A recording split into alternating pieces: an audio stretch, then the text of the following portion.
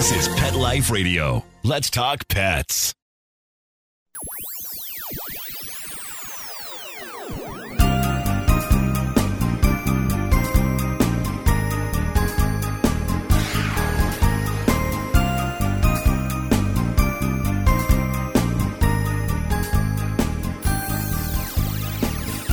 Hello and welcome to Paranormal Pets. I'm your host, Brandy Stark, and on today's episode, we have author Kerry O'Neill, who is going to tell us a little bit about his paranormal pet experience, and then we're going to talk about his books, which include werewolves and other supernatural creatures, and we'll get started with that right after these messages.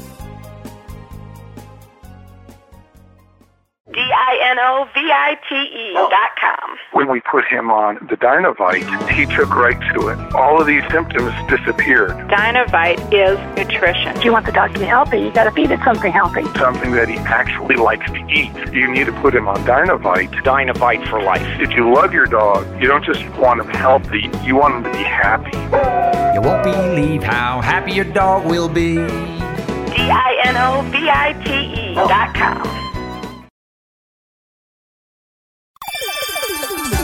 Let's Talk Pets on PetLifeRadio.com.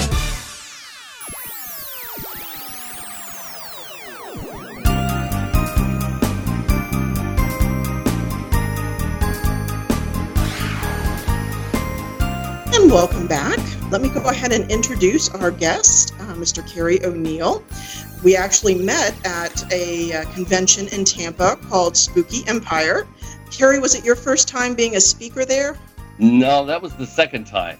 I was actually filled in for somebody last year in Orlando who couldn't show up, and she called me out of the blue, and I said, absolutely, I'll be there. Oh, that's great. Yeah. It was my first year, and it was a lot of fun. I wasn't sure about a bigger convention, but Spooky just had a great feel about it, and hopefully we'll both be asked back next year. We're going to keep a lot of fun people there. They really are. It's a lot of fun. It really was. So let's see. Your bio says that you are from Illinois. Yeah. So you're from the Midwest, like most folks. Well, Northern Illinois, let's say. Okay. So you're getting used to this wonderfully warm weather. Yeah. You've been here since 2004, and then you started writing some short stories, and then started publishing collections of short stories called What If, an anthology of 13 short stories. And then you say that each story concept originates from the basic question in the title, but then the similarity ends, entering into a realm of ghosts, the paranormal, inspirational, fantasy, sci-fi, horror, and the unexplained. So you'll be a perfect guest for us today on Paranormal Pets, but this will work well. But I know that when we met at Spooky Empire, we were doing panels on the paranormal, and afterwards you came up and you were telling me your own paranormal pet story. So let's start off with that. What is your paranormal pet encounter? Well, I've always loved dogs. I like cats. I'm just an animal lover, and I like all pets. I did have a dog, a beagle named Cheddar Lombardi, actually. I'm a Packer fan, so his name was Cheddar Lombardi. And 8.5 years old, and last March I had to have him put down. He had thyroid cancer around his throat. So I had to put him down, and of course we did a little bucket list before he died, which was really a lot of fun. And after me and my wife got divorced about 2 years ago, she let me, when he got sick, she let me have our cat, Callie. And Callie and him have always been close ever since she was a kitten when Linda brought her home as a rescue cat. And after Cheddar died and I had him cremated, I had I had two different urns, and I have one of those little urns you can put a little thing around your neck with some of his ashes in them. And for a couple of weeks after that, Callie and I were both pretty depressed. I still got his kennel up now. She'll lay in it at night, but those first 2 weeks she'd lay in there and she just looked so sad. She'd get teary-eyed. And then after we got his ashes here, it was really strange. I mean, at night I would literally feel like he was climbing up on the end of my bed like he would. He'd sneak up on my bed, when he was alive. Right. And I figured it'd be Callie, and I'd sit up and reach down there and I'd say, Callie, is that you? And nothing there. And I'm like, okay, I'm hearing things. And then it would happen again. And one night it literally woke me up, and I swear to God, I could smell him. And it was the strangest thing because after he was gone and had him cremated, I obviously washed his blankets in his pig kennel. There was no smell of him anywhere in the house. the carpet, I keep the carpet always clean. And I thought, well, I'm just wishing he was still here. And then Callie started duplicating a lot of his habits. I mean, she'd run up and down the halls like he would, or when I'd come home from somewhere, he would always be looking under the door when I come into the back door where the washer and dryer is, and I'd see his nose there, and he'd start whining. Well, Callie started doing that, and she never did that. She could care less about me, and so she was, starting to duplicating a lot of his habits. And so I thought, this is really strange. And you know what? I still feel like he's here. And we'll be in one end of the house or the other. And I got a long hallway. And a lot of times she'll go there and just sit there and just stare down the hallway. And I'll go, what's the matter, Callie? Is somebody here? And she just meows. And I don't know. It's just like we both feel his essence still here. How long? Normal? Well, that's what's interesting. How long ago did this happen? Well, I put him down this last March. Okay. And it wasn't until, to be honest, it really wasn't until after we got his ashes, about a week or two later, that I started noticing this kind of stuff. I've got some of his ashes in an urn in the front of the house and in the back, and then I got that little vial around my neck. That is interesting because normally what I hear, cats are usually kind of a shorter time period for direct manifestation, and then dogs up to a year. And then sometimes you'll hear these really rare stories where they just stay with you forever. I mean, for the rest of your life. But what I find really unique about this story is that your cat picked up the behaviors of your dog, which is kind of a first that I've really heard that. So what do you think is going on? I mean, what's your theory on this? Well, as far as Callie's concerned, the cat, I wrote it off as, well, that's her she's finally got me to herself. She's going to do everything she can to do what I enjoyed with him. And that's how I put it off. But I don't know, I've read stories I did research on ghosts because I did a couple ghost stories and a few. And one of them I did was called The Shadow. And it was about a 10-year-old girl that was killed in a car wreck at night with her mom, went over the cliff, and they were both killed at nighttime. And I wrote in the concept of the story that because she was killed at night, an innocent little 10-year-old girl, she didn't know what happened to her. So when I Googled, got all the synonyms of ghosts, one was the shadow, wraith, essence, spirit. So I named the story The Shadow. The shadow goes around the earth looking for a way to get back into earth by replacing another 10-year-old girl's soul. And then I thought, well, maybe a cat or animal is the same way. Maybe they're innocent. They don't know what's going on with them. But, you get so devoted to your pets, and all they have is us. Their pets devoted to us solely. And I think we miss them so much sometimes. And I think back and forth, I think you can, I don't know. You give me, you're the expert on this, Brandy. I'm just really a little taken aback. It didn't scare me. I think it's kind of cool because it's nice to still feel him around, Well, there are a couple different theories on this. So one is quite what you're describing, which is the idea that, and it's very Freudian, but that in our grief, we are actually manifesting these ghosts. So, and even in the paranormal world, that becomes an element. Is it a tulpa? Is it this entity that we've created? Or is it our energy that's kind of drawing the spirit of the animal back to stay with us? Right. But I think it's what I still find the cat element so fascinating, that either the cat is mimicking the dog, which is very possible, or if it's, being influenced. A great question would be, can the spirit of an animal actually possess another animal? Yeah, So I don't know that, like I said, people can always, like you said, people can always think they see a figure in a cloud. Everybody can see something else different in a cloud. And the same as with this, if you really want to believe, you can believe. But for Callie to have the intelligence to think that wish that Cheddar was, I don't know. It's just really a strange concept for me to put into my head and understand. It's like, well, maybe it is real because Callie senses him, and she still sleeps in his kennel at night. Oh, wow. And his favorite blanket, she'll sleep on it no matter where I put it. It's really kind of eerie, actually. I'd be curious to see if the behavior continues. So if in another 6 months it's still happening, or, if the behaviors begin to change over time. We just did an interview with a veterinarian from the UK actually last week. And it was actually a very interesting thing because, of course, there are a lot of scientific things that, people kind of tend to forget about, like, dogs and cats can certainly see, hear, and smell much better than we can. So we may be misinterpreting the data to fit with our interpretation of the story. True. But at the same time, we don't know exactly what's going on, and we have not pinned the supernatural world into, something that fits a universal definition in the sense of, this animal behaves this way because there's a ghost. The ghost causes this behavior because a ghost is X, Y, or Z. So it's one of those things that with the paranormal pets, it becomes so nebulous. What do you do with this, Yeah. So I guess as long as the cat's happy, my advice would be to continue to observe and kind of see where things go. Are you thinking about getting another pet? I really miss the dog. I mean, I'm not sure if I'm ready yet, but I would like to get another puppy someday because I've always had dogs. Yeah, I kind of understand. My father was a cat person. I have pugs. And I knew that. Yeah. Oh, pugs are awesome. And I've got one in here who's very quietly sleeping. Normally on these podcasts, you'll hear snoring in the background because they sleep. Okay.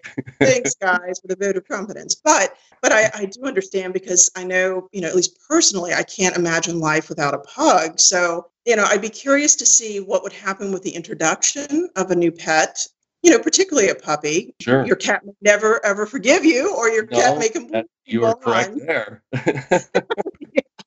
Well, don't feel too badly. It's I have actually seen pugs look at puppies with disdain when I brought them home. So it's just kind of a universal animal reaction as to, what have you done? Yeah. Oh, I know. They get very needy and very jealous of each other. I know. It's like siblings sometimes, Absolutely. That's perfect. That's perfect. I had huskies and a Malamute up in Illinois, and those dogs were amazing. I love those big dogs. They were so much fun. I bet. And I know, I've seen some of the ideas here in Florida because we've talked back and forth, or at least on Facebook. But, Florida's a little harder because it's so crowded. So, and it's hot. It's hot as heck. So sometimes those bigger, furrier pets are harder. Sure.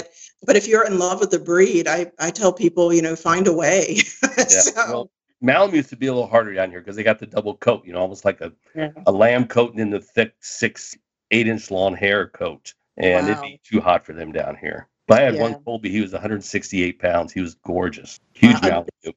That is a big one. He was very big. I can't quite imagine trying to walk something that big. Everybody walked away on the other side of the street. It was fun. Oh, my gosh. That's incredible. Well, we're going to pause here for a commercial break. And then when we get back, we're going to talk a little bit about your books. Does that sound good? Okay. Sounds great. All right. We'll be right back after these messages. Now, time for something really scary. A word from our sponsors. Paranormal pets will reappear before you can say Bigfoot. Don't run away.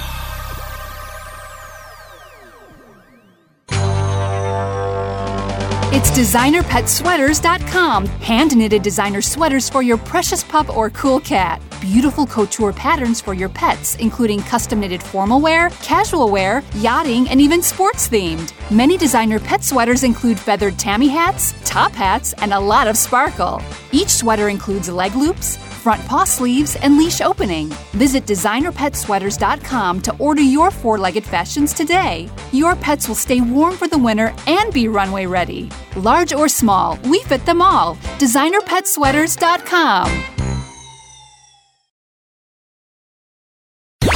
Let's talk pets. Let's talk pets On Pet Life Radio. Pet Life Radio. PetLifeRadio.com.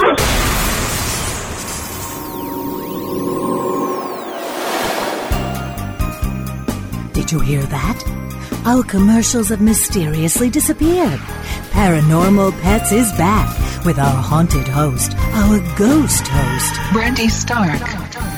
And welcome back. We are concluding our interview, or the second half of our interview here, with Kerry O'Neill. He told us his paranormal pet story, and now we're going to find out how he, as a creative, utilizes the supernatural and animals in his books. So I know we talked a little bit about werewolves at Spooky Empire. What was kind of the neatest thing that you found when you researched werewolves? Well, I researched it clear back to the Middle Ages, and it was during the bubonic plague when a lot of the original folklore came out. And it was readily believed back then, that God's scourge was cleansing the world of evil and people during that time. And everybody was terrified of wolves in general because they're afraid of their eating their children or spreading the plague. And of course, at the time, a lot of deep religious beliefs has always been a catalyst in justifying violence, which is something they don't understand. And that's even up to today. But when I researched, it was the gypsies they believed they had a spiritual connection with any of the beasts of the night. And the pentagram symbol was a powerful weapon. They said that would ward off evil in their beliefs. And what was really interesting, you've watched and read werewolf stories or seen the movies. I couldn't find anything about a werewolf, how it recovered its mortal form after bursting through a human shell, Mm-hmm. And I thought, how did they do that? So I developed my own solution to the problem when I wrote my first werewolf book. When I wrote it, I added in the book that after the beast is released, their werewolf autonomically consumes its mortal remains. So it can heal itself inside of itself and replace its existence as immortal when the full moon is over. And I thought that was kind of a neat concept to go that way. And then I also when I researched, it also said that they believed if you ate wolf meat and human meat, either sold by hunters back then as wolf meat and people didn't know what they were eating during the Black Plague to families, or they'd eaten the wolves who had resorted to eating victims of the plague, they were cursed and they'd be a werewolf. And so I added that into this. And then a bit in werewolf, I did where the cursed werewolf, when he bites a werewolf, he can it's instantly controlled by the superior cursed werewolf.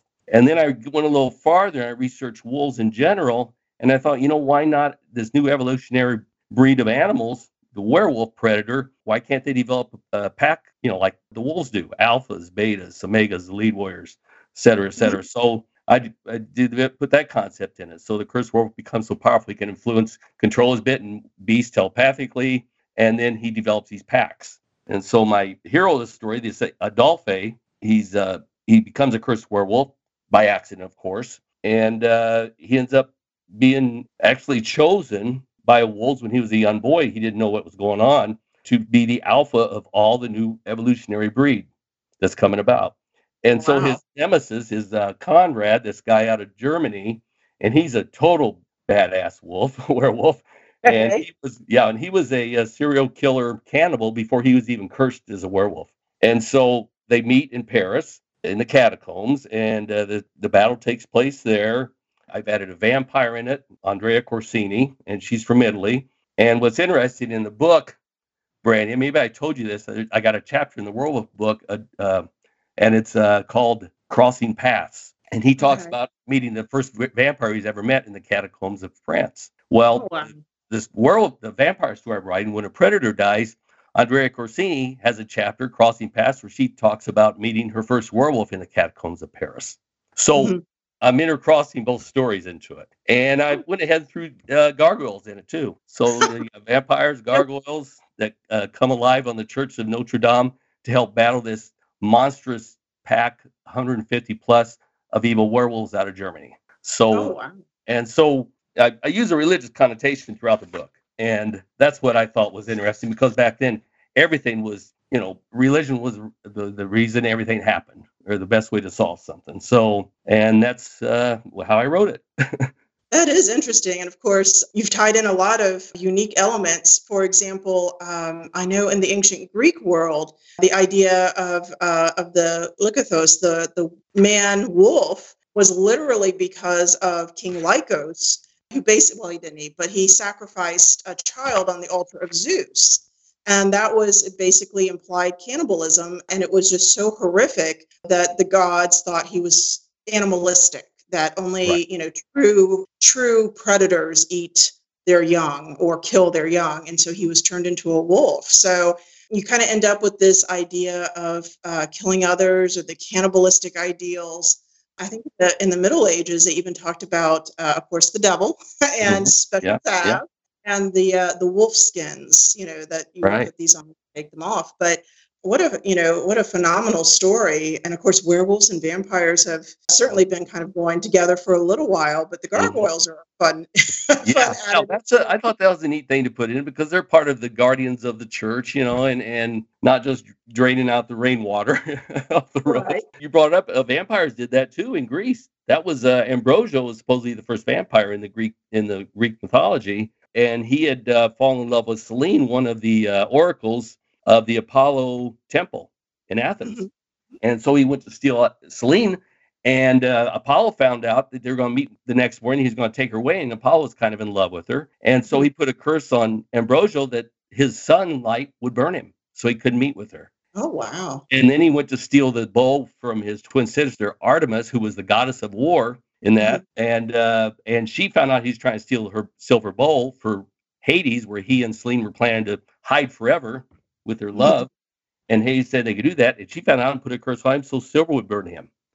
So he was the first vampire. That's where the story comes from there. When you brought that about the werewolf, that's true. That's right. And same thing for the vampires. That's pretty cool. Yeah, it turns out we owe a lot to the Greeks. Well, now, how can people find your books? I know you've got multiple titles. How can they find the books or get a hold of you if they're interested in learning more? Well, the easiest thing is actually Amazon is amazing. They really are. I got an Author Central page on Amazon. I even put my website. I got a website too. It's CarrieO'NeillAuthor.org. It's very easy, all written together. But on Amazon.com, you can Google my name and you can go right into Author Central, the author's page, and everybody does that. And well, everybody should because they're very helpful. And you can order them directly from there. I mean, I've got them on Kindle right now, free for a limited time. And like this Werewolf Reign of Adolphe is not only $9.99 paperback. So the What If comes in hardback. That's a bigger book, about 650 pages. That's like $30-some hardback, I think, in paperback and on Kindle. But they're there, and I'm still writing. Excellent. And let's make sure folks know how to spell your name. So it's Kerry, and then Oneal, correct? Correct. Okay, so they can go onto Amazon and look for these books. And can you give us a little hint to your current book, just a short little idea so folks can keep an eye out for it too? The one I'm working on now, or the one you're working on now? Oh, that's easy. It's When a Predator Dies. It's about Andrea Corsini. She becomes a vampire with an old vampire in a cave outside of Village, Italy, and she's only 17 years old. And of course, she's a virgin. And when she gets turned, she ends up being so incredibly powerful that Trivosa, who had changed her, was actually a creation of Ambrosio. I'll throw that in there from the original vampire. And she slaughters Trivosa, and she travels all over Europe in a bloodlust rage because as a new child vampire, there's nobody to guide her. And she just, her superior powers, she doesn't understand what's going on. And then she starts, after the centuries, realizes what's going on after she meets Adolphe. As she goes across Europe, goes into England, ends up going on a prisoner ship over to Massachusetts because England, in the late 1800s, England used to send a lot of prisoners over to prison in Massachusetts, and she meets another girl, and they fall in love, and young girl, and they go to America. And I won't tell the rest of it, but the title is When a Predator Dies, and that could be applicable to the vampire she ends up killing, Andrea Corsini. It could apply to the plague because it's all during the same period as the Adolphe period with the bubonic plague. So it's the whole synopsis is, I thought, well, when a predator dies, how about a vampire? What happens when a vampire? Do they reincarnate? Is there heaven and hell for them? And a lot of religions believe in reincarnation, or what happens to a vampire when they die? So that's the whole concept. And when do you think that'll be out? I'm on chapter 5 right now, and there's 11 chapters in it. So I got 6 more chapters. I'm doing a bloodlust chapter now, and then the next chapter is going to be Crossing Paths, where she meets a werewolf, Adolphe, in Paris. So you think maybe early 2020? Yeah. Oh, yeah. All right. So we'll have to tell our listeners to keep an eye out for that as well. Yeah, and we want to tie in the same middle of the story. I love that, Crossing Paths. In the same chapter name, only they talk about meeting each other for the first time, meeting a werewolf or a vampire. So that is pretty cool. So you see it from both perspectives. Right. Excellent. Well, we want to thank you so much for being on Paranormal Pets. This will be a podcast that'll be up through the website, and we're looking forward to getting this out there. I hope that you and Callie do well, and when you get the puppy, and let's see what happens next. And if she starts barking, I'll let you know that too. Well, please do. That would be awesome. That would be a spirit possession. Yeah. So for our listeners out there, I'm just going to remind you all to continue to adopt. There's plenty of rescues out there. There's all sorts of animals that need good homes. We just had 350 that were put up for adoption in Tampa. So please remember that and tune in for the next episode of Paranormal Pets. Happy haunting.